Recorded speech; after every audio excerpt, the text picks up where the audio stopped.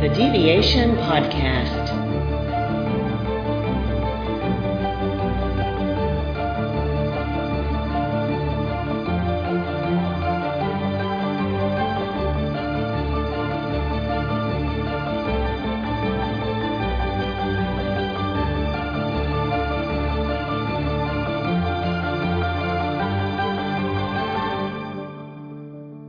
Welcome to the Deviation Podcast. My name is Paige, and today I'm so excited to say that Jeremy Svejcar is here with me. Jeremy, do you want to introduce yourself? Yeah, my name is Jeremy Svejcar. I'm from outside Albuquerque, New Mexico, and I am the co-founder and executive director of a small nonprofit called Charlie 5. We train horses and we get them to veterans to help them become leaders again. Basically, our mission is we believe in the power of horsemanship to challenge and inspire our nation's veterans to become leaders again. So that's really what we do. Thank you for having me. I love that. I really appreciate it. Oh gosh, of course.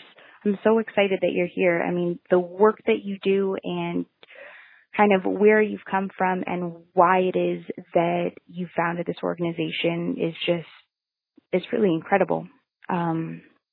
So to start, do you want to just kind of start from the beginning and kind of walk us through how it is you've become who you are today and you've gotten to where you are now? Absolutely. I was born here in Albuquerque. I grew up, the family was kind of a country family before Albuquerque turned into the thriving megalopolis that it wants to be. I grew up around horses and working with horses. My mom had horses her whole life. We had horses as kids growing up. And my dad retired from the fire department here, and we moved to Colorado, and we got out of horses. It was just too expensive, and I rodeoed in high school and rode bucking horses and did all kinds of crazy dumb stuff and worked on ranches. And so I graduated high school in 1998 or something like that, and I thought I was going to spend the next couple few years rodeoing and going to college, and I seems that I was horrible at both. So in November 1st, 2000, I left for basic training. I joined the military and left for basic training. I had dead end jobs. I wasn't really doing anything. I was just dead end jobs, wasn't living my life the way I should have been living it. And What made you think to join the military? I didn't have any other options. I knew that I needed to find a job that I couldn't quit. There was that, and during the time in Albuquerque, I really wanted to be a police officer. And at that time I went into the military, the city of Albuquerque had you could be a lateral police officer if you spent 4 years as a military police officer. So my goal was to go into the Air Force, be a police officer, or be a security forces member, and then and then get out and then just lateral into the Albuquerque Police Department without having to go through all kinds of extra training. And that was the plan, but it just didn't quite work out the way I wanted it to. I was injured during training. I dislocated my shoulder, and they kicked me out of cop school and they sent me to cook school. And I spent my Air Force career as a cook. And it was kind of frustrating, but there came a point where I just realized I had to make the most of the situation. So that's how that worked out as far as that goes. So then you were in the Air Force, and then what happened after that? Like, how did you make the most of that situation? How did you end up going into the Army? Like, how did that all tie together? Well, I knew I didn't want to be a cook. And I didn't work as a cook. The job field in the Air Force, you be a cook, you can work in the fitness center, you can work in lodging. And I was actually working in the fitness center. And it was 9/11 was just a pivotal. I mean, it was a horrific, incredible day for everyone, and I had never had any intention of spending any more than 4 years in the military until November 11th or September 11th, and I was working in the fitness center, and I was walking through the cardio room, and there was the TV was on, and they were showing an airplane had just hit the first tower. And I went into the office, and I told my sergeant, I said, I mean, very vividly, I remember telling him, I said, hey, some drunk pilot just crashed a plane into some big building in New York. And he's like, what? So we came out, and we're all watching, and we're all standing there watching and glued to the TV. And like a lot of people, we watched that second plane hit the second tower on live TV. And I just made the decision right. I knew at that point that it wasn't some drunk pilot, because at the time on the news they were saying they didn't really know what was going on. When I saw that second plane hit, I knew we were being attacked. And I just made a decision that I was going to do. At that point, I was going to do whatever I could. I was going to make every effort to do my part, and just do my part. So we watched everything unfold. I remember everything going on lockdown at the base. It was just a really crazy next few days being in the military. And I actually I got in a little bit of trouble right after, not like significant trouble, but I made some people mad in my unit because shortly after that I volunteered for my first deployment, and that was with the Air Force. So 9/11 happened, and I deployed as part of a security detail in, I want to say it was like March or April following September 11th. So I deployed to Kuwait, and as a part of a security detail, I was there for like 3 months. What was that like? It was very interesting. I trained to be. I went through my training and everything to be a cook, basically, and work in the fitness center. And I went there, and my job there was going to be watching. They call them TCNs, or third country nationals. They're the people who, run the chow hall or work in the chow hall, or they clean up or whatever. And the job there is to watch them while they're working. Well, they had found out that I had started out as in security forces, and they call them augmentees. So I augmented. They gave me a gun and a whole bunch of other stuff that I wasn't given before, and they made me a security policeman while I was deployed. And so I augmented the security forces squadron that was there at our base, and I did all the jobs with the exception of like arresting people, which didn't really happen, but I did all the same work the security forces guys did. So I was out on the flight line, patrolling the flight line. I was up in towers watching stuff, as an observer or things like that. I patrolled and did all kinds of stuff like that while I was deployed on that deployment. Totally different from anything I expected to ever do in the line of work after learning how to cook, with the Air Force. Yeah, no kidding. Did you feel prepared for it?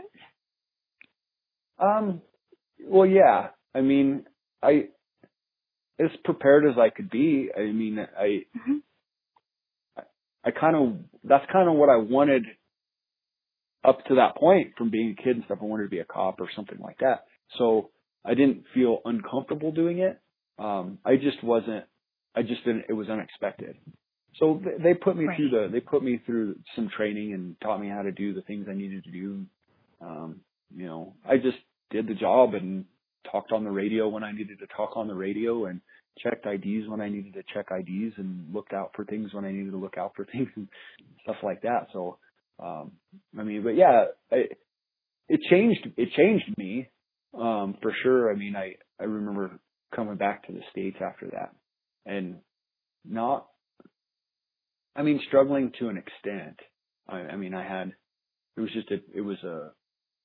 was there a short time, but it was just an adjustment that I thought I was having to go through when I came back. But I definitely grew up and I changed and stuff like that. So it was a cool experience nonetheless. I had fun. And then I was stationed in Texas. I stayed there and I was doing my job. They had a program. I don't know if it's a program or an opportunity, whatever. It enabled me to get released, an honorable discharge from active duty Air Force, and without a break in service, I transitioned over to the Air National Guard. And my goal was to come back to Albuquerque and be in the National Guard and then go be a policeman again. Mm-hmm. So I came back and I was working on testing for the police department and trying to become a policeman, and things just weren't panning out the way I wanted to. I had debt, stupid kid debt from being in the military. I did everything that they told us not to do with powers of attorney and debt and stuff like that. So, and so I had a lot of debt. So the police department didn't want me. So I was trying to figure out what I was going to do. And during that time, it just happened that I found out that there was a detail of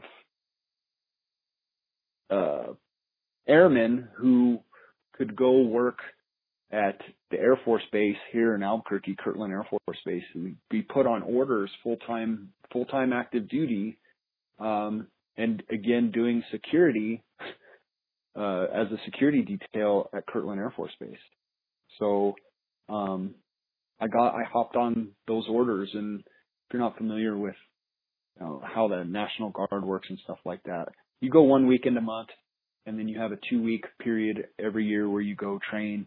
But you can be activated by the federal government to cover different missions. There's a lot of people down on the border of Mexico right now on those same kind of orders. Where you're put on federal orders, you're treated like a regular active duty soldier for the most part, and you're paid like an active duty service member. And that's what I was doing here at Kirtland. So I was standing at the gate at Kirtland Air Force Base at different gates and checking IDs and securing the perimeter of the base. My job code reflected that I was a cook. So I did that I did that for quite some time. I don't remember. If I could figure it out, but I did it for about a year, I think. And while I was on those orders, I got to know some of the Army guys that I worked with, some of my Army counterparts that were doing the same job but with the Army. And I learned that the New Mexico National Guard was in the process of standing up an infantry unit, and that they were looking for more soldiers, and there was a possibility I could go to airborne school and air assault school, ranger school, and throw grenades, and jump out of helicopters and airplanes, and do all kinds of really cool stuff that at 20, some early 20s, was all very appealing to me. Oh, yeah. Yeah, so I was like, I want to jump out of airplanes and throw grenades, and I want to do all that cool stuff because that sounds like a blast. I was single, I wasn't married, I didn't have any kids, I didn't have anything else going on, so started talking to a recruiter, and I was able to actually make a pretty seamless transition from the Air National Guard to the Army National Guard. And that was like, I'm trying to think of I think it was June 2004. So I'd already been in the military for about 4 years at this point, altogether all my time. And so, and I made that transition. So June, I made my transition. Then I went to, so you take a cook out of the Air Force, and put them in the Army National Guard, and then send them to infantry school. And by December, I think of that year, December of that year, I was put on alert that I was going to be deployed with the Army side. Mm-hmm. Yeah. So I was, at this point, I was in E4. I was a specialist in the Army. And our state was building up this task force, company size element, to deploy in support of, OEF, Operation Iraqi Freedom, and Operation Enduring Freedom. And, so they kind of pulled people from all over the state. We even had guys, from all over the country coming in to our unit, and they assembled a unit, to be forward deployed. And, as this, they put me somehow, some way, they made me a fire team leader, which I never really truly understood at the time. It was like a fire team leader. So I had like 3 or 4 guys underneath me. I was in charge of like 3 or 4 guys, and directed them and did that kind of stuff. And, so that was December, and then we left.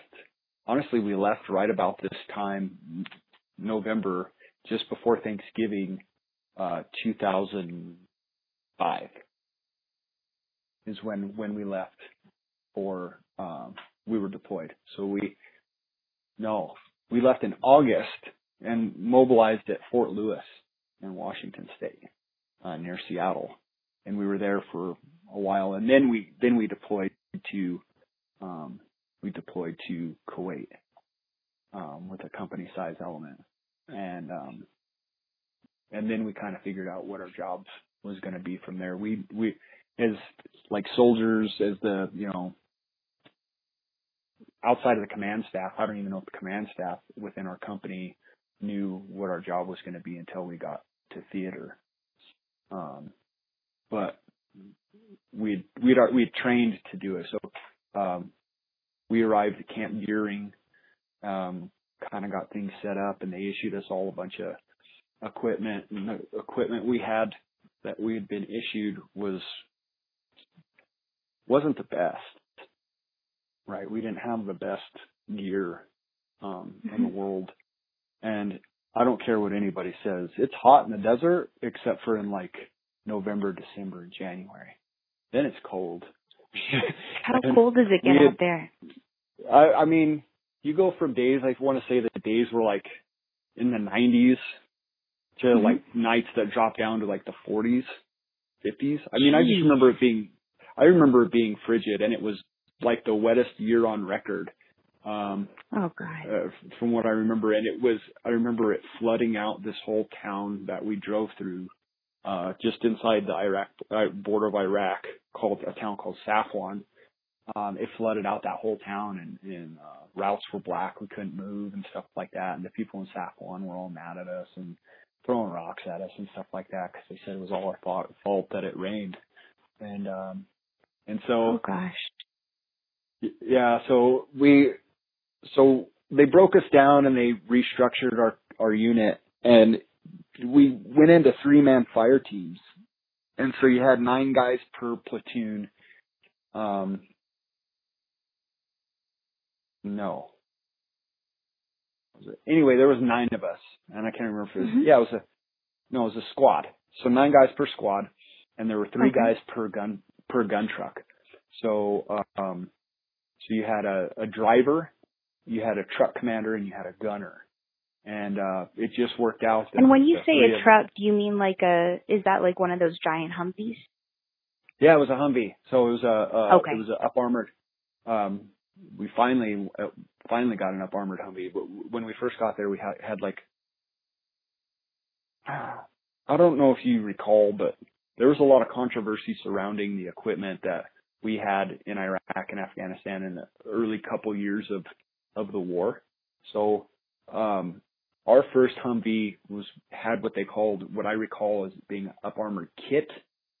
And so it was just a regular Humvee with like Kevlar blankets and doors that were bolted on, and like my shield on my turret of my Humvee was just steel, and it wasn't that thick. It was. Jeez. It was. So you probably felt incredibly safe then. Yeah. Well. Yeah. I mean, I don't know. My turret didn't work. It didn't spin around 360 degrees. It would get stuck. So it was just a funny story because if I wanted to traverse all the way around in a circle, I'd get stuck on one side. I'd have to go back all the way around the other direction, and there was really no way they couldn't fix it. And it was just, it was one of those things where you're like, yeah, this is just what you got. You make do with what you got. But the shield that was in front of that was around my 50 cal machine gun, they had used welding rod, and they had drawn with welding rod Texas on there, whoever had it before us, and it said El Tejano. So I just remember that as being pretty funny. It was just the biggest hunk of junk Humvee that there was, and we made it work. I would sit on ammo cans, and I didn't have anywhere to sit. Most Humvees had like a sling, so like a mesh web belt that you would sit on, and you'd keep they call it like neck defilade, where you keep everything below the neck and below, inside the cab of the Humvee, and you could look out above the Humvee. I didn't have any of that stuff. I sat on like ammo cans and stuff like that, and we cruised up and down the road, and we were always breaking down. And then, oh man, that sounds awful. It was, I mean, I don't think it was really, I think we were, more than anything, I think we were just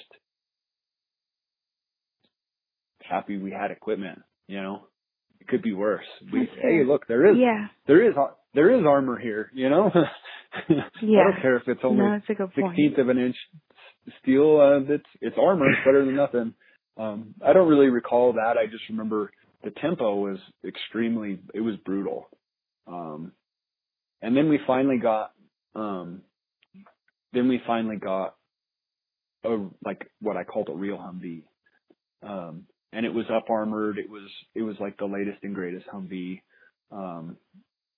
And everything worked on it. So, I didn't have to like manually spin the turret. I actually had like a crank, and I could spin it that way, and it all worked. And coincidentally, the name of our Humvee's call sign was Charlie 5. And we were the only Charlie in our whole company. The whole company was Echo Company, but we got the leftover seconds. They didn't have enough Humvees, and they gave us some other company's Humvee, and it was Charlie 5. So that's cool. Where I came up with the name. Came up with the name of our organization, and it wasn't tan like everybody else's. Everybody had these really pretty, like cool tan, like desert tan Humvees. Ours was like half green and half tan. So we stuck out like a sore thumb. But it was funny because me and Brian and Joey, these were the guys that were in my crew, on my team. We always joked around about like Charlie 5 was the best Humvee out there. It never broke down. We got home safe every time. We all came home 10 fingers, 10 toes, and it did right by us every single time. So that's why I named the organization Charlie 5. It was kind of like our home and like a good luck charm. Is we never broke down. We never had any real issues with it. I love that. But we stuck out like a sore thumb. So. Yeah. And you said you guys were going at an intense pace. What do you mean by that? So what were you doing, and what was the pace like? So our unit was tasked with running what they called white convoys or contractor convoys between a small base in northern Kuwait and basically a big truck stop just outside of Nasiriyah.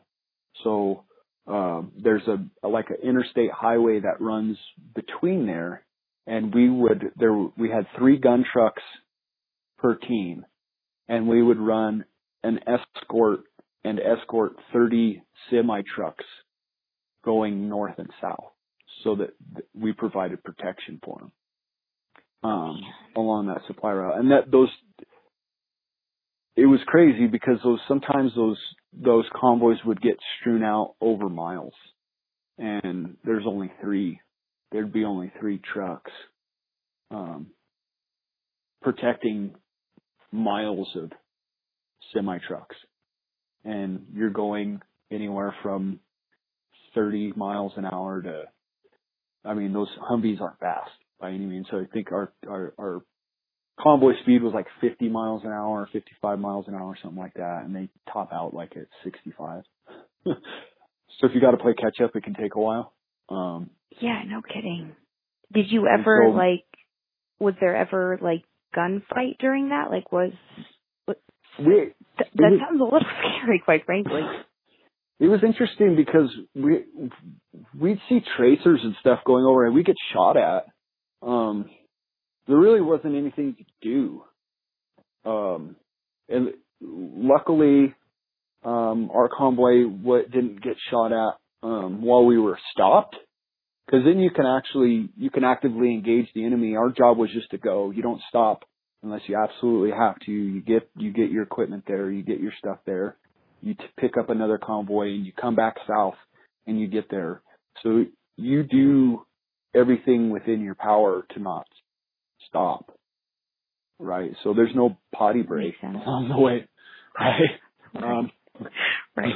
So you don't stop and go to the bed. Like we a lot of water bottles got chucked out the side of our Humvee, so filled with urine. I mean, that's what you did, and we didn't stop. So there were times I remember being seeing tracers flying over my head and things like that, or just weird stuff would happen. But thankfully, like, we weren't ever engaged. My convoy was never personally engaged while we were halted. But I think my job is I sat in the turret and I was the gunner for our truck.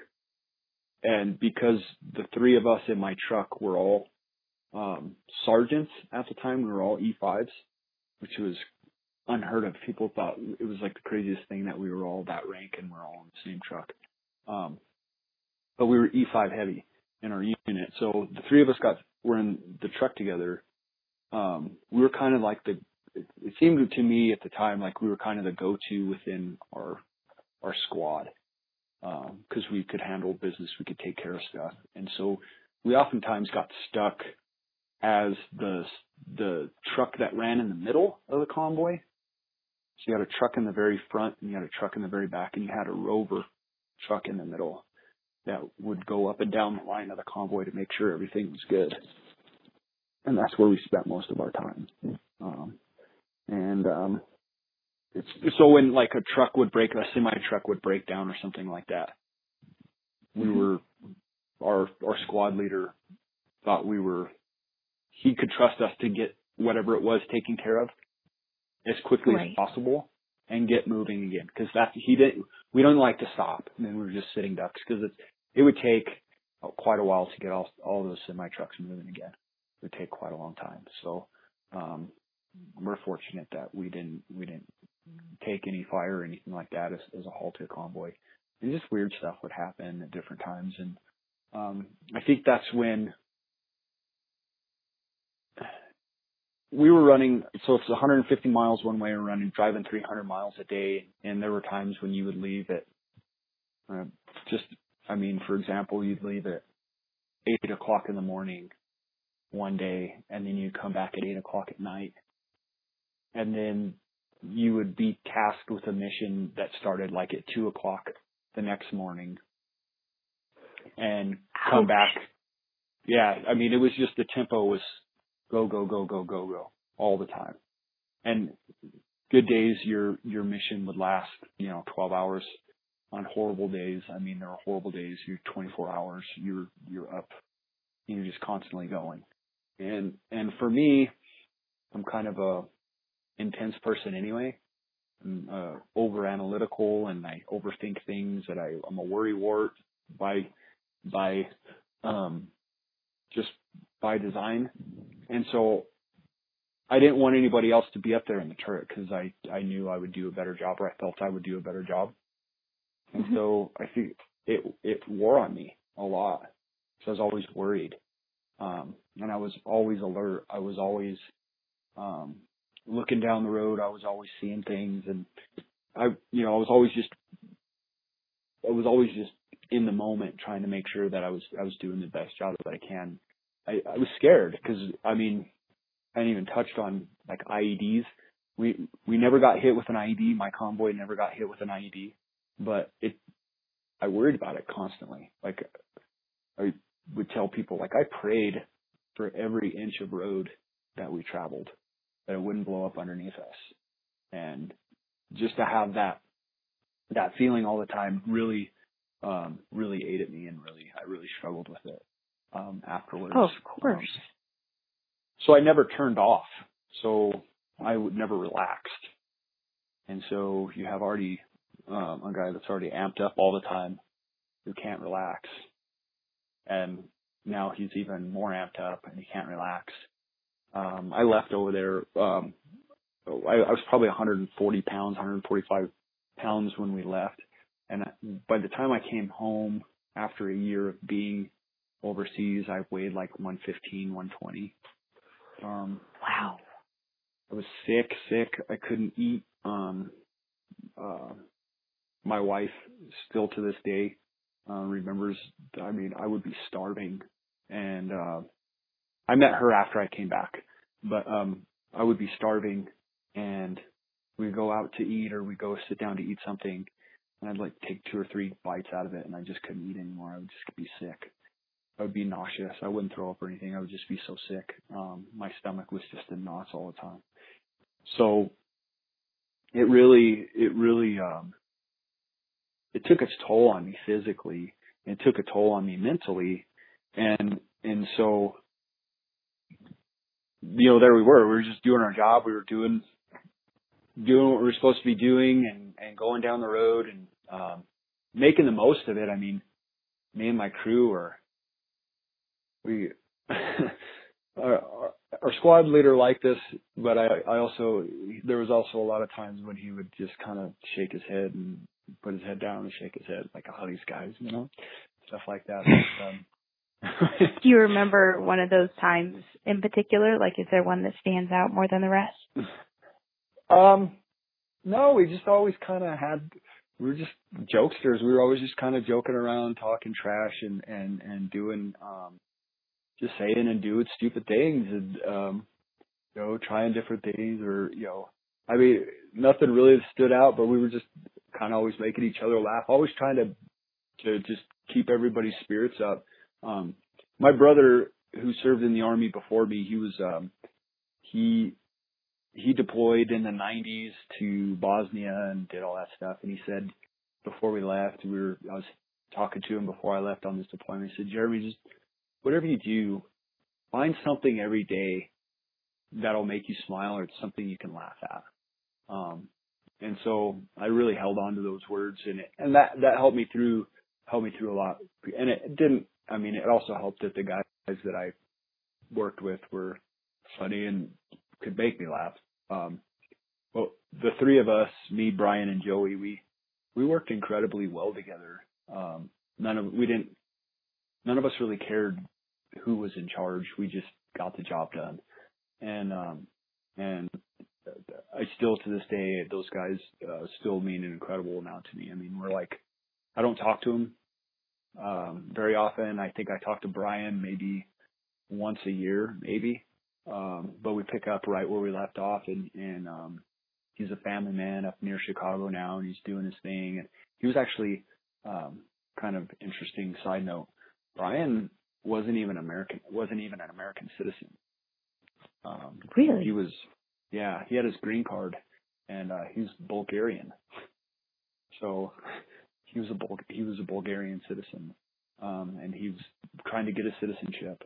And good dude. I mean, I love the guy to this day, and I thank God for social media, because I can follow along on what he's doing. So him, and then the the driver, Brian was our truck commander, and then our driver his name was Joey. He was born in Panama, and he was another good guy. We clicked and we worked well together, and kind of lost touch with him after we got home. I know he volunteered right away to go back on another deployment, and then kind of lost touch with him for a long time, and then coincidentally, like it was yesterday or the day before, he he found me on social media and called me on the phone. And he's like, "Hey, dude, what's up? What's going on?" And so I was like, "Dude, you have no idea. I've been Googling the guy, trying to find him like on Google and trying to track him down because I didn't know what happened to him after his last deployment. But I always thought about him. I was like, wonder whatever happened to Joey. And he's good. He lives in Florida now. He's a family man. He's doing his thing. And so it's really cool to hear that he's doing well and living life, you know. So, Oh, absolutely. Yeah. Now, were those guys, because you did more than one deployment in the Army, didn't you? No, not overseas. Not overseas, okay. But I was deployed. I was activated stateside for a number of different missions. Understood, okay. So kind of put it in perspective, I spent 9.5 years total in my military service. Of that 9.5 years, I was in the National Guard for probably 7.5. Okay. And I was on active duty in some fashion or another in support of some kind of mission for 7.5 years. Wow. Did you ever get to serve with those guys again? Like, were you ever on a team with them again? No. We kind of parted ways. The last 2.5 years of I'd say the last 2 years of my National Guard career, I kind of just holed up. I knew I was struggling. I was having a rough time after we came back. I had some medical stuff that I was trying to get cleared up, and like not being able to eat and gaining weight and stuff like that, and some other stuff that I was trying to deal with. And so I just kind of left that last 2.5 years alone and tried to get on with my life and do something else. And so I didn't ever see him. I went to Chicago that March after we got home. We got home in November 2006, and I went to Chicago for St. Patrick's Day, a bar crawl for St. Patrick's Day in Chicago with Brian. That's where he was from, and it was an incredible experience, let me tell you. Needless to say, alcohol became a pretty heavy focus of mine, especially after I came home. I don't want to say I did. I struggled with alcohol a lot after I came home. I came home with a lot of money in the bank, and all I know is that I had a lot of bar tabs that were paid from that money that I brought home, and nothing really to show for it. So I literally drank everything that I earned while I was overseas. So, that was a good experience. I got some awesome stories to talk about that. I wonder if there's a podcast out there about drinking beer. Well, I honestly no, but in all seriousness, I mean, I know that was a rough time, and I wanna ask about that. But at the same time, I mean, do you have a story from then that was just like, I don't know, just a highlight? After coming home? Yeah.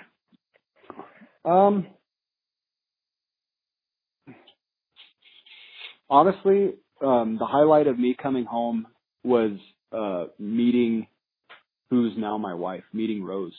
I met her in June after I got back, so I'd only been back like 6-7 months, and that was like the highlight of my highlight of me coming home. There was while I was over there, so I grew up in the mountains. I grew up spending a lot of time in the mountains and doing stuff. And while I was over there, all I ever wanted to do was just go back to the mountains.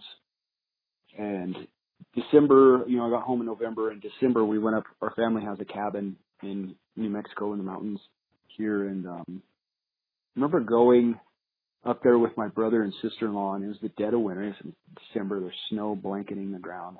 I remember just standing there and looking across the valley, and just tears were just rolling down my face because it was just the most beautiful thing I had ever seen. And that's all I wanted to do, was just to be there in the mountains. And that was the only place. I kind of realized at that moment that's the only place where, in the month that I'd been home, where I felt any kind of peace. I felt comfortable in my own skin. But I really spent a lot of time between November and June, July, August, consuming a lot of alcohol, drinking a lot,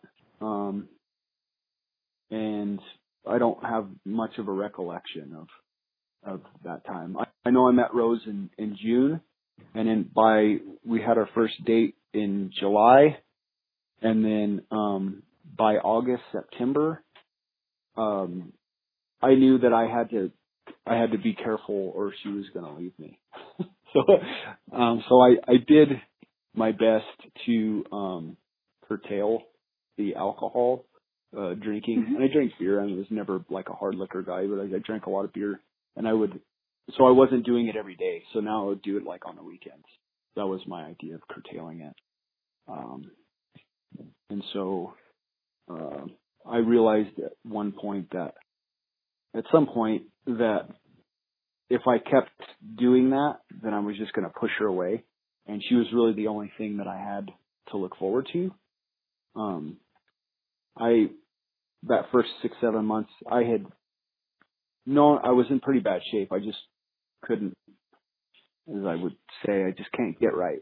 I just can't get right. Things in my head and things, the way I was feeling, and emotions and anxiety, things that I used to enjoy, things that I tried to do after I came home, just weren't right.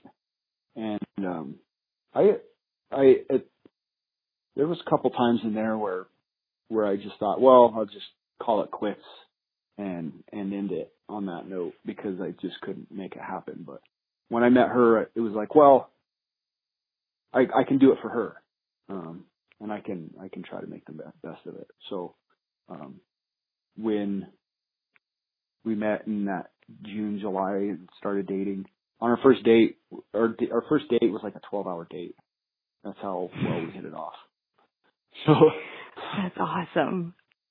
Yeah, so it started out as like a lunch date, and then we went and ate lunch and hung out, and then we went back to my apartment or something like that, and we were watching movies and stuff, and we went to Taco Bell for dinner, and I was like, this is my kind of girl right here. I don't even have to take her out for like a fancy supper. I could take her to Taco Bell for dinner. We could watch movies and just hang out, and we were just hanging out and talking and just having a good time. So it was pretty awesome to have someone there that didn't know me from before, and have an expectation. It felt like I really struggled because I felt like I should be somebody. I should be the same person that I was before I left, and I was already starting to understand that, like, deep down, and I battled with that. I still battle with that to this day. That's why I'm a little misty, but I still battle with that. But I have a better understanding today than I did then of who I'm supposed to be now. So that was like the highlight of like after coming home. Oh, and I bought a TV. I just come home. So the only thing I had to show for all that money that I made over there was, I came home. So in 2005, I bought a 42-inch plasma screen TV, and it cost me like $1,600. And It must have been my a wife nice and I, TV. no, it wasn't. I mean, and me and my wife were we were walking through Walmart the other day, and we were looking at we walked by the TVs, and you could buy like a 55-inch, whatever it is, like a, what do they call it, LED or LCD screen TV now for like $600, right? Like a high-end one. I was like, Yeah. so that was like a high-end TV back in the day, and it's gone. It doesn't even work anymore. I had to, I cried the day that TV died. Because that was all I had to remind me of all the hard work I did. So, No, of course. So yeah, part of my deployment too, touch on it, the last couple months of my deployment with the Army, we got moved back, and I was, again, I got shifted to Doha, Qatar, or Qatar, however you want to say it, Doha, and where I did security at the Central Command headquarters there in Doha. And I was on a security detail again. How I got there, I could never understand, but I spent the last couple months of my deployment there, sitting in a guard shack, sweating profusely all night long. I worked the night shift, and it was to kind of put things in perspective on how hot and humid it is in Doha, Qatar, and the summertime, I guess. It would be hot during the day, and I slept, but so humid there that we'd have the air conditioner running inside of our guard shack, and they were maybe like 10 by 10 shacks, and they were all metal, and they were metal and armored and everything like that. And we would have the air conditioner cranked in there to the point where the outside of the guard shack would sweat. The condensation. So I'd have to go out there with a squeegee and squeegee off the window so I could see outside of my guard shack. That's how hot. Yeah. So it was hot. I mean, 130 degrees out there, during the daytime, and humid in Doha and stuff like that. I worked at night, so it was like 80 degrees, 90 degrees at night, and hot and humid, and it was just miserable. But yeah, we came home November 2005, and I came home in December. That December, Albuquerque saw like one of the biggest snowstorms it's ever had in recorded history. You went from one extreme to the next. Absolutely. It was the whole city shut down. I mean, it doesn't take much to shut down Albuquerque, but it like really shut down. We had like 6-8 inches of snow, and it was crazy. So I came back, and yeah, so that was that. And so I worked some different jobs after I got out, after I came home, and I avoided going to the monthly drill that I was supposed to go to, but I was going and just kind of making my appearance and hiding out in the corner and struggling. I was struggling, and then in 2010, I finally got they asked me if I wanted to re-enlist, and I literally laughed at the recruiter and the recruiting and retention NCO, and and I got out. I got my walking papers in 2010, and then got out and worked some different jobs. I worked in law enforcement a little bit. I was drove the paddy wagon for the police department, if you will, and went back to college. I earned my degree, which is in and of itself is a pretty interesting story. I don't have much recollection of going to college. It was very difficult, attending class and being in that environment where I was surrounded by people all the time. So I would try to pick my classes early in the morning. For one, there's less students on campus, but I could get to the lecture hall, or I could get to the classroom and pick my spot in the back corner closest to the door before anybody else got there. That's why I picked my classes the way I did. So, what did you choose to major in? I majored in geography, and I minored in history. I majored in geography. I got a Bachelor of Science in Geography from the University of New Mexico. And I focused my studies on, like public land management or land management and cartography, GIS. So I wanted to make maps, for the Forest Service. Awesome. That's what I really wanted. Yeah. And, that's what I really wanted to do that. And so this whole time in these few years between me coming home and going to college and stuff like that, elk season was like the highlight of my year. It was like a 5-year-old's Christmas. It was really the only thing that I lived for. Because that's the only time I would ever feel at peace.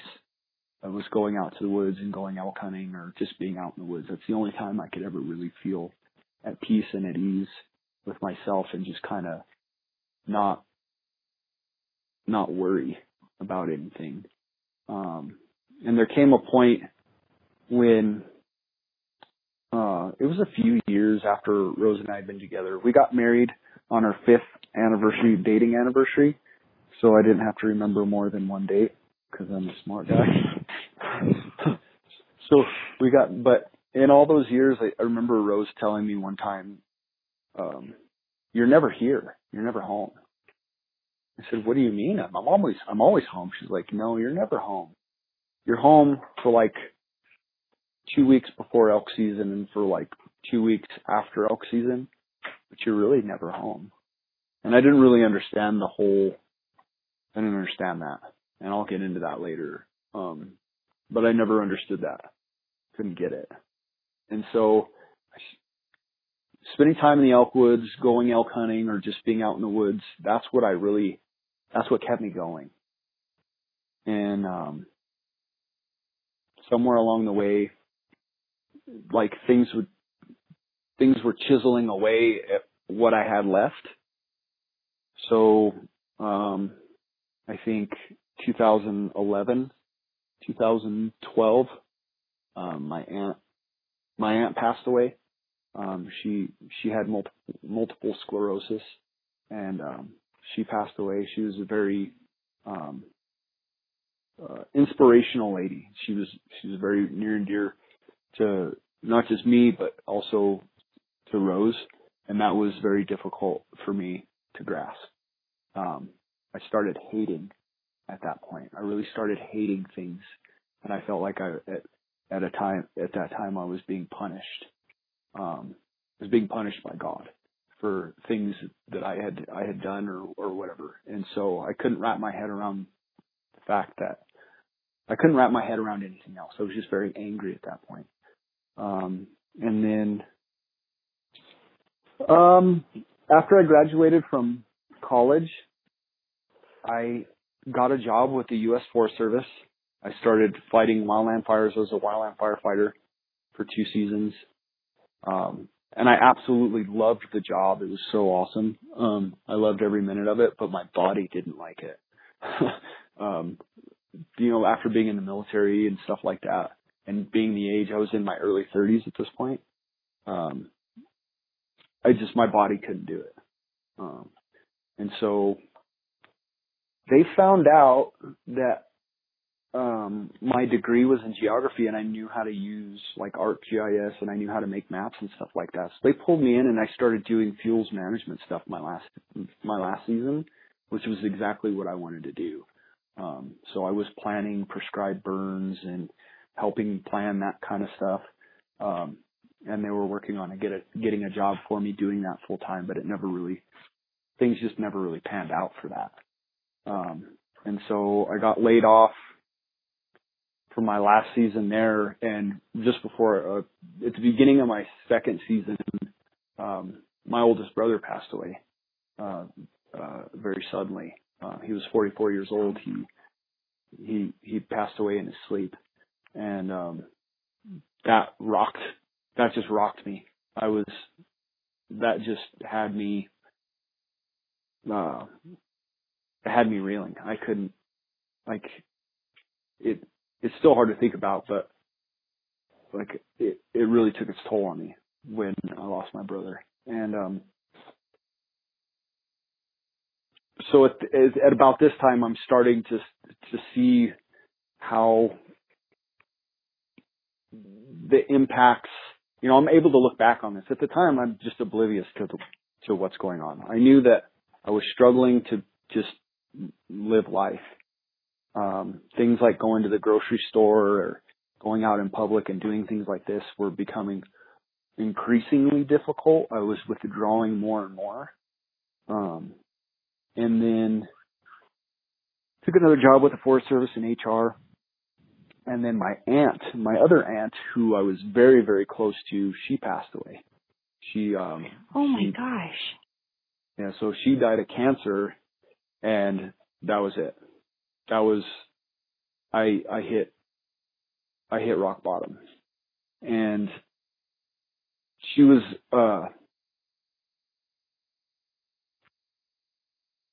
the only one I ever really talked to about anything, about having a hard time or dealing with anything that I was dealing with.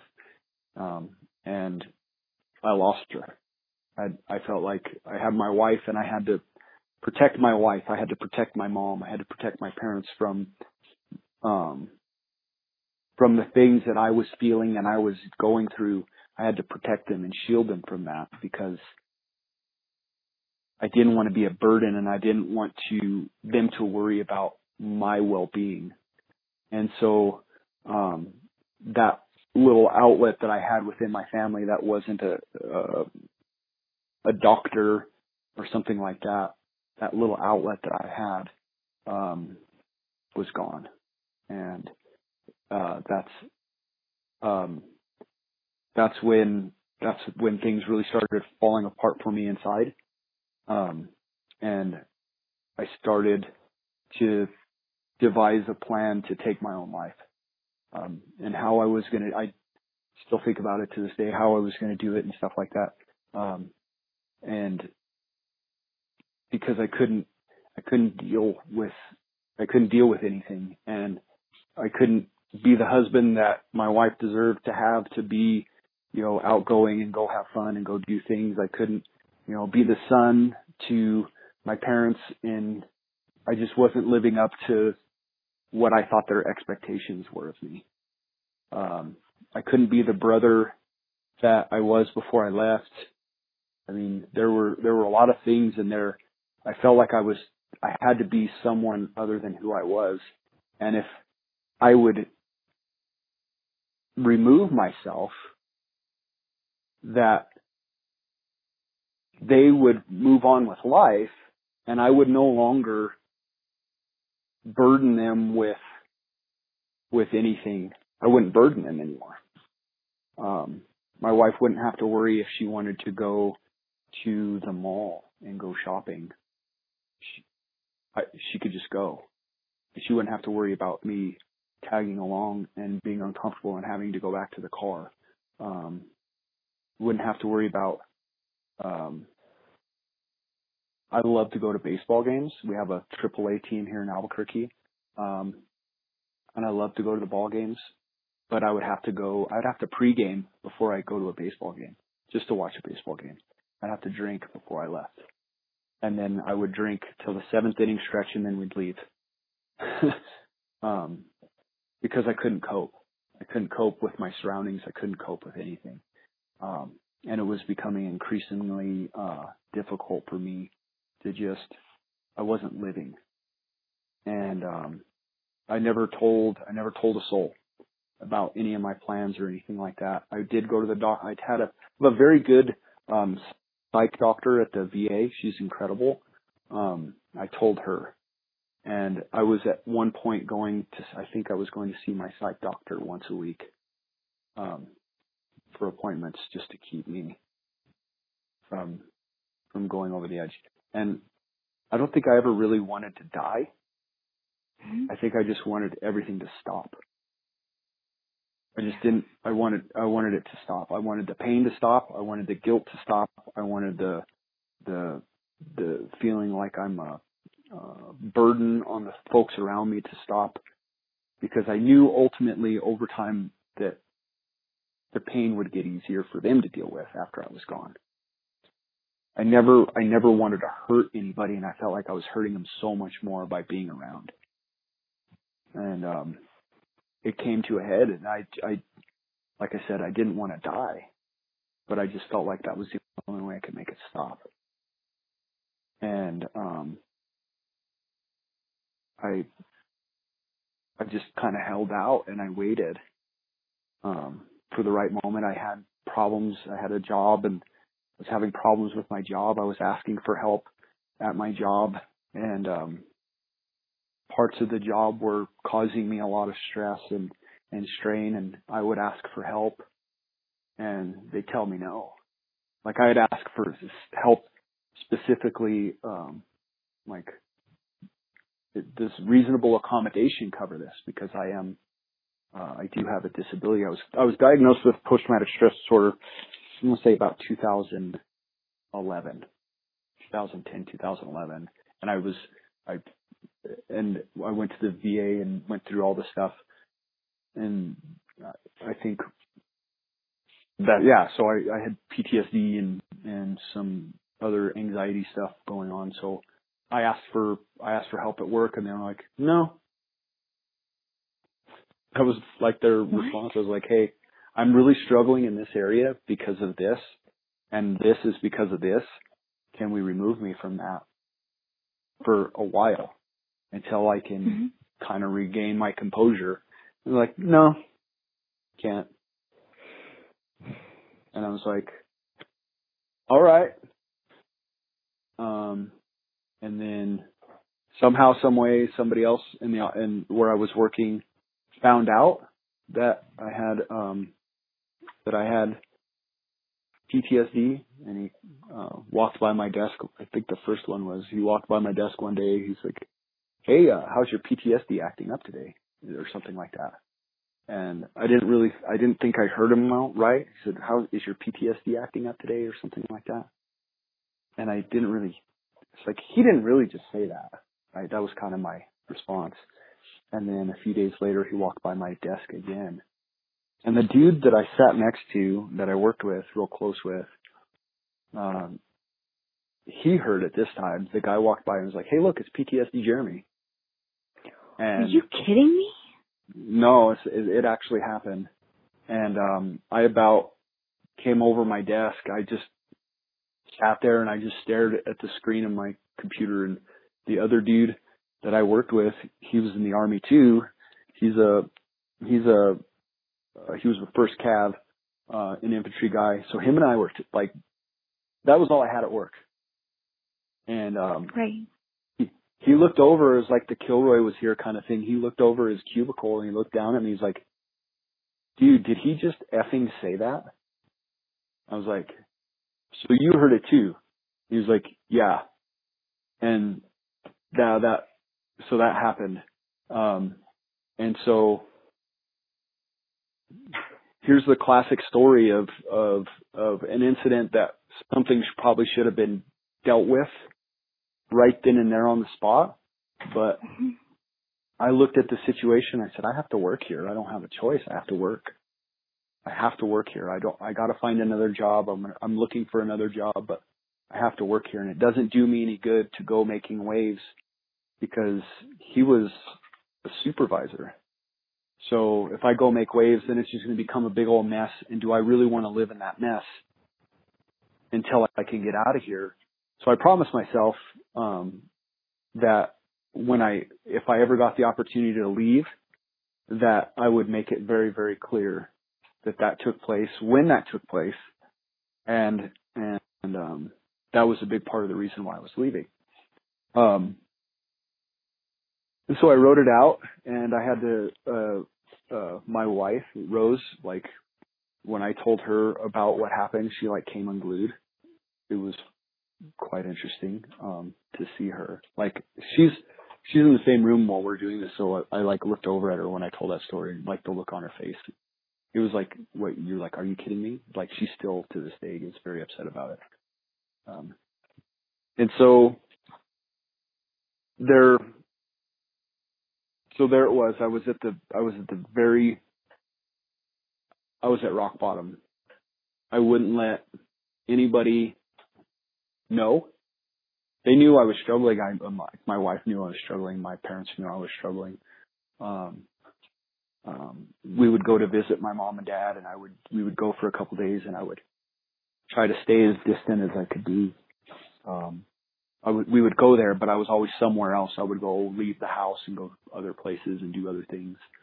And then in October, I read an article about a program in Montana,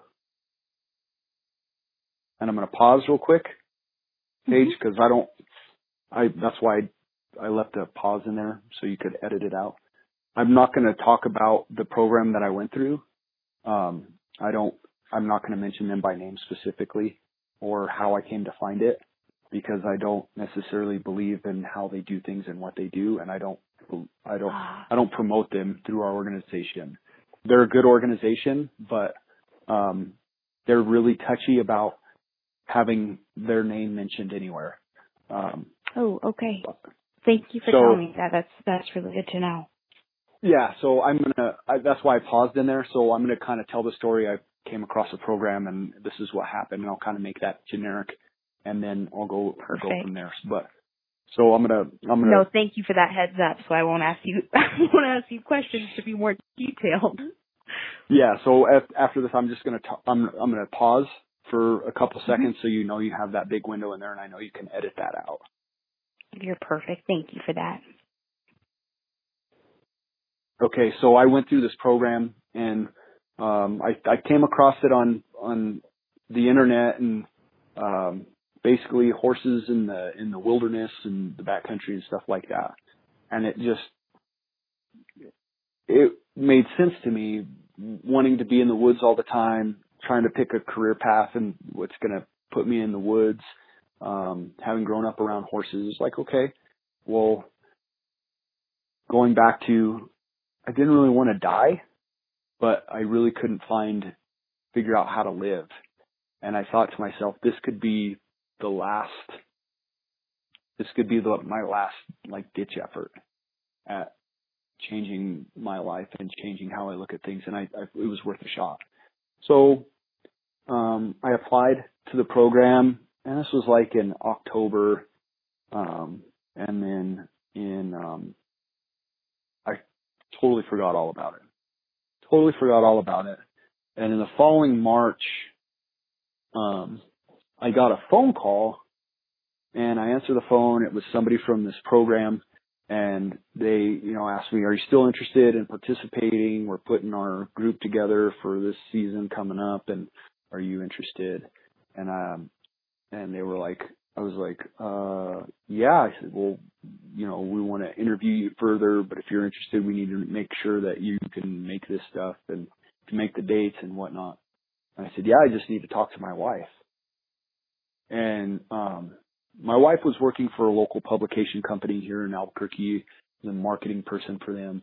And I was almost literally speechless. I couldn't hardly talk. I couldn't believe that I'd been chosen potentially to participate in this program.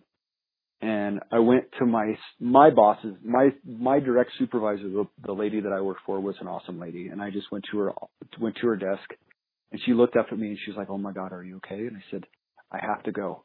She's like, "Go." And that was it. I jumped in my truck and I drove down the road to Rose's work, and I had texted her or something like that and said, "I'm coming to see you right now. I have news.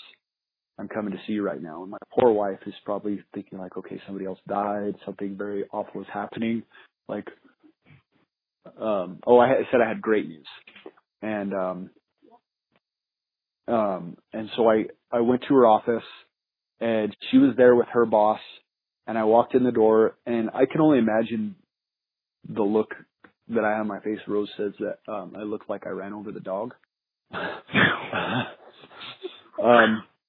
I really couldn't say anything, and so I showed her this thing about the program, and she was like, "That's really cool." And I said, "They asked me to go," and she said, "Well, you have to go." That was it. That was the conversation, and I called her back and said, "Hey, I'm all in," and I hung up the phone and regretted telling them that I was all in. I remember, like, I committed to it. Now I can't back out. Now I'm committed. I have to go through this. No matter how hard it gets, no matter how awful it can be. I have the biggest fear of the unknown out of anybody you've ever talked to in your life. I have to go through it. And I have to go through every step of it and do everything. I have to do everything. Because there's another veteran out there who applied that didn't get picked, that maybe needed it more than me. And if nothing else, I have to go at it 100% because I have to come back a better husband for Rose. That's the way I looked at it. And so the next couple months were interesting. It was really difficult because I'd go back and forth and I'd be really excited, and then I'd just start freaking out. And Rose, I was packing up all my stuff to go for the first 2-week phase, and I was thinking to myself, it was like, I felt like I was leaving for basic training all over again. I kept asking myself, oh my God, what did I get myself into? What am I doing? How am I going to do this? My doctor, my psych doctor at the VA, I told her about it. I made an appointment literally the day after I found out I had been accepted to the program, and I made an appointment and told her about it. And she said, I will do absolutely anything that you need me to do that takes a doctor's signature to make sure that you can go. So I got approved for FMLA. I could take extended leave. I could do all kinds of stuff from work, and be able to go and still get paid and take care of my bills and stuff while I was gone. I scrounged every hour of vacation and sick time that I had together to go do this so that we wouldn't fall short on. I got leave donated to me from other people that I worked with. One person, I'll never know who it was, but I know that one person donated an entire week of leave to me. Wow. So I could go participate in this program. And so I went. My wife took me to the airport, and she stopped where TSA would not let her go any farther. And I gave her a big hug and a kiss, and I walked through security at TSA, and that was, I think that was the last time my wife saw me as who I was before. And got on the plane, flew there, all the while, like, my hands are on my head going, what am I doing? Like, what am I doing? You have to do this. You have to do it for Rose. You have to do it because you have to come back better. You have to make the most of it. You're not going to get any better just going at it half-assed. You have to go at it and give it your all, no matter what. And you have to follow through to the end. That's what I kept telling myself over and over and over. And we got there, and I went through the first part of the first phase and learning horsemanship again, and spent like 8 days or something like that, 9 days in the backcountry on a horse that was really kind of set the stage for growth in me.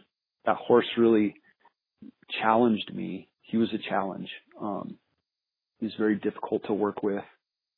Didn't like any other horses being around him. There was a couple moments during that first phase where they were pivotal moments in my life. I've never been a big fan of lightning and thunder, and I didn't like it anymore then. We had rode up to this basin up in the high country on horseback, and after all we had done and all I had been through within that program and within that process, I was like toward the back of the string, and it was raining and it was thundering all around me, and I was sitting on the back of this horse and tears were just draining down my face, and I kept thinking to myself, look at you. You're doing it. You're not going to do it. You're not trying to do it. You're doing it. You're here. You're doing it. You're dealing with an unruly horse in the middle of the wilderness, and you're doing it. That was one of like the biggest moments, and I was crying because I was doing something. I was actually doing something, and there was that sense of peace that came along with being in the woods, and the sense of challenge that came along with working with this horse. And then there was another incident where we're on this path. It can't be more than 3-4 feet wide, and it's pretty much a cliff going straight up, and it's pretty sheer going straight down on the other side of me. And I was ponying a horse behind me on the horse that didn't like me. And ponying is where you have a halter on another horse and you're pulling them along behind you. You're leading them along behind you.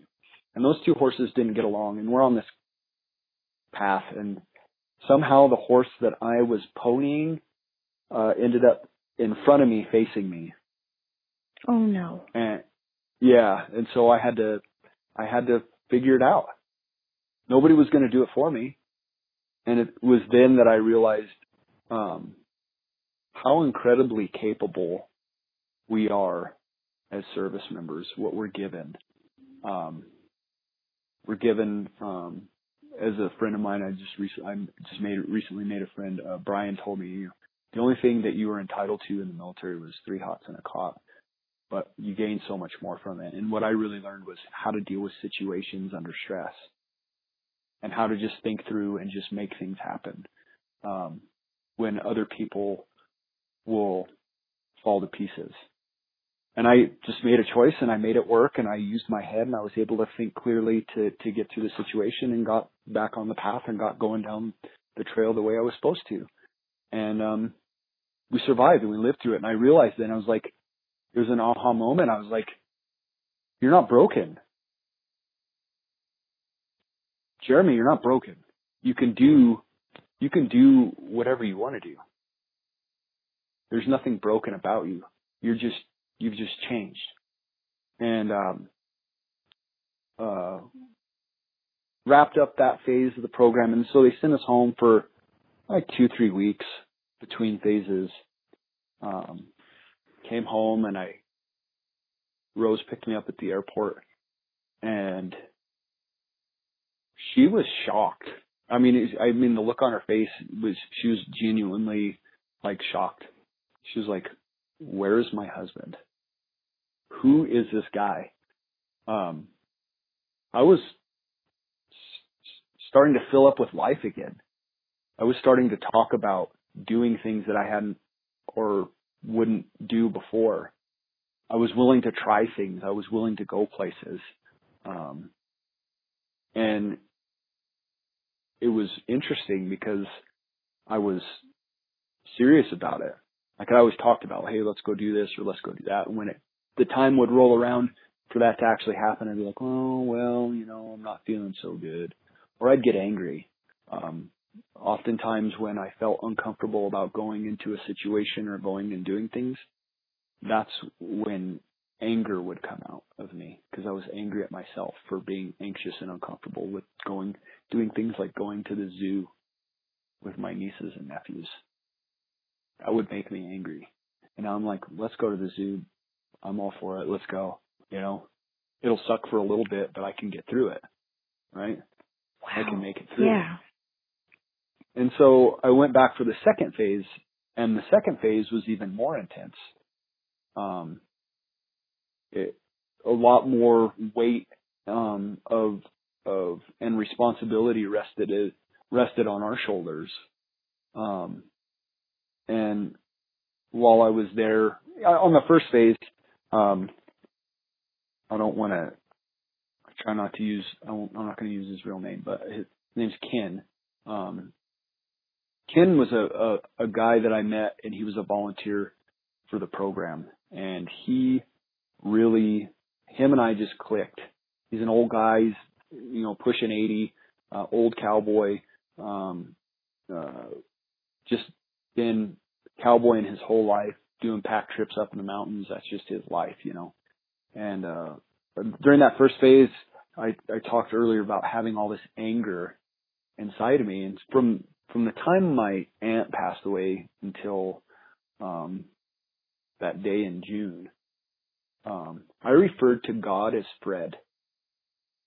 I called God Fred, and I would talk about how Fred hated me and how miserable, and I would pray. I would still pray. I never gave up on praying, but I'd pray to Fred, and I sat down and talked to Ken about this and about my situation, about what I'd gone through, and he was like, "Well, good. At least you never stopped." That was his response to it. And him and I hit it off, and he was my buddy. And I kind of just latched onto him, and there's another guy that I kind of latched onto, and we just kind of made. I would go to them for answers about the horse stuff or anything like that. So the second phase rolls around, and we're all reunited. Some of the folks that I started the program with quit. They didn't want to continue through with it. There was another guy. He passed away. He died of complications of something between phases, and that was kind of shocking and kind of rocked all of us. But I went back nonetheless, and this time I was more excited to go. Yeah, let's go back out there and get after it. And so we spent another 2 weeks in the mountains and spent a lot of time with Ken, working, thinking about things, and he really helped push me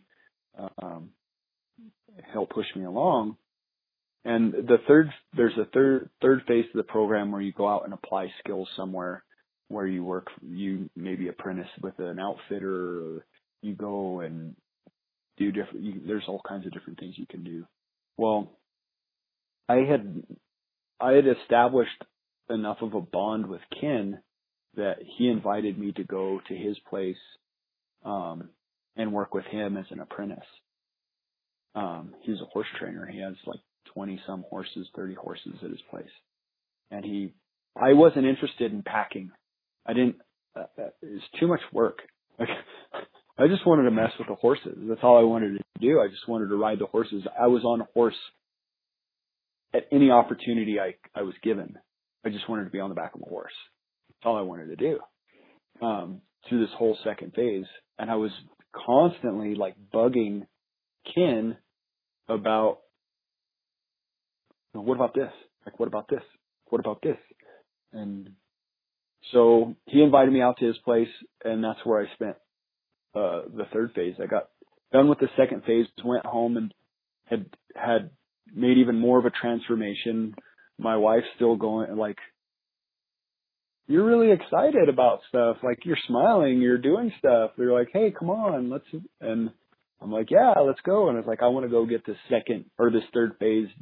I want to get it done, because if I sit here, I'm going to procrastinate, and I'm not going to complete it. And I really just wanted to spend time with the horses.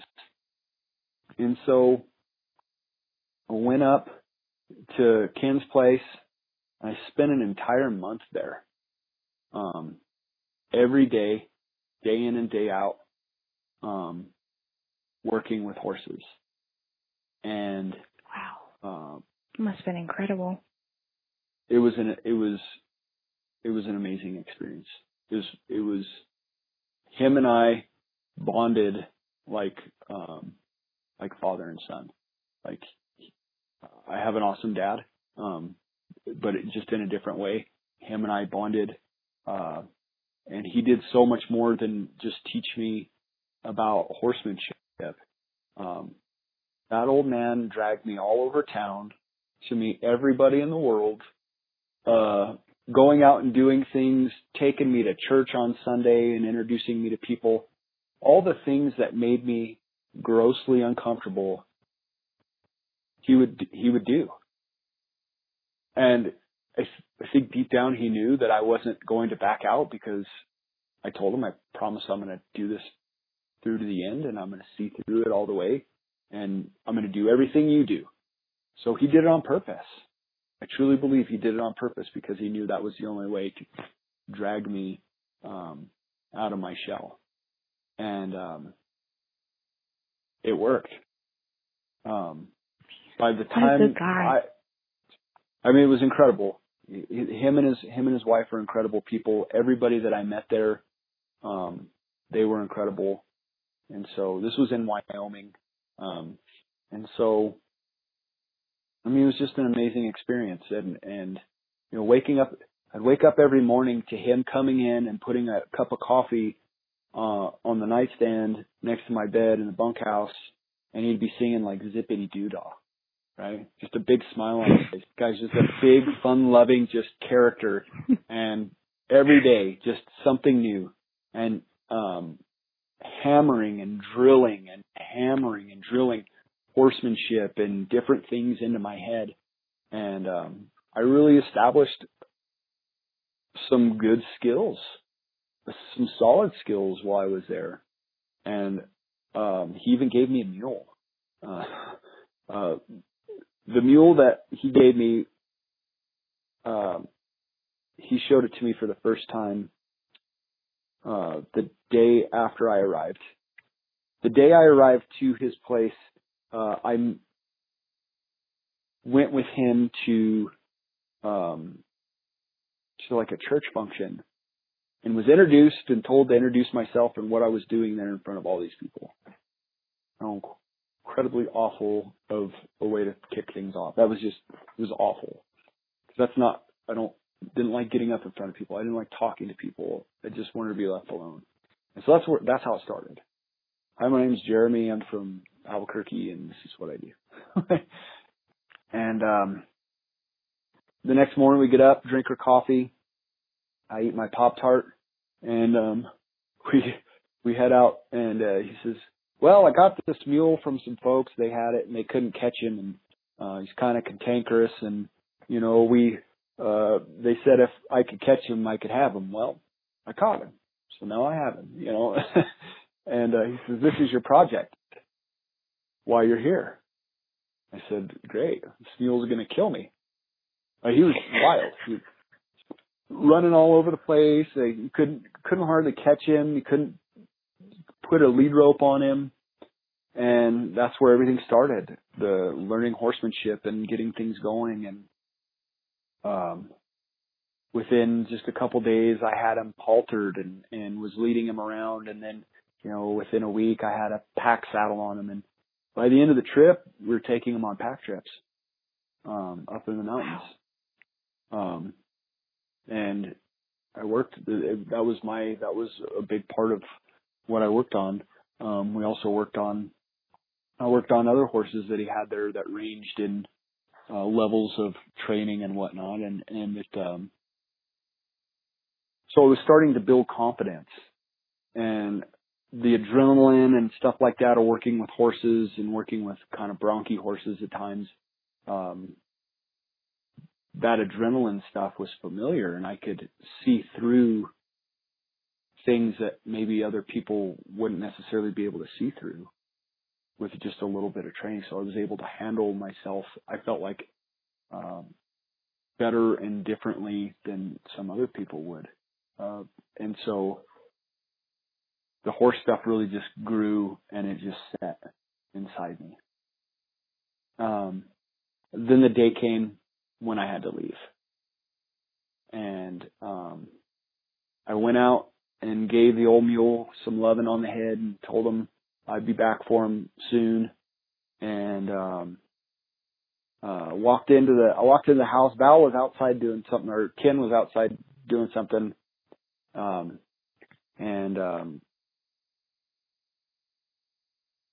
Ken was outside doing something, kind of avoiding me.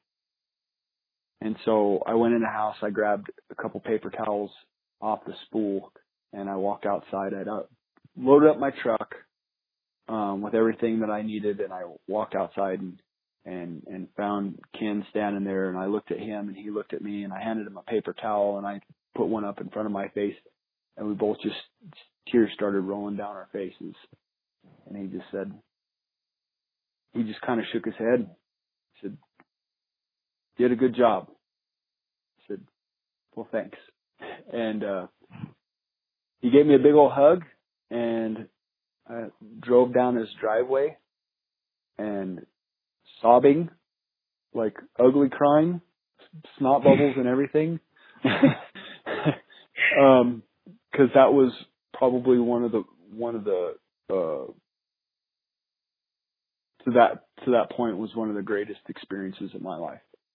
He genuinely cared about me and took me in, fed me, taught me, gave me all the confidence and all of the strength, and was behind me, wasn't ever mean or anything like that. I would make huge mistakes. Like, no, don't worry about that. You just get past that. That's behind you, stuff like that. And it was incredible. And that's like officially when I finished up the program. And it was just an incredible, life-changing experience.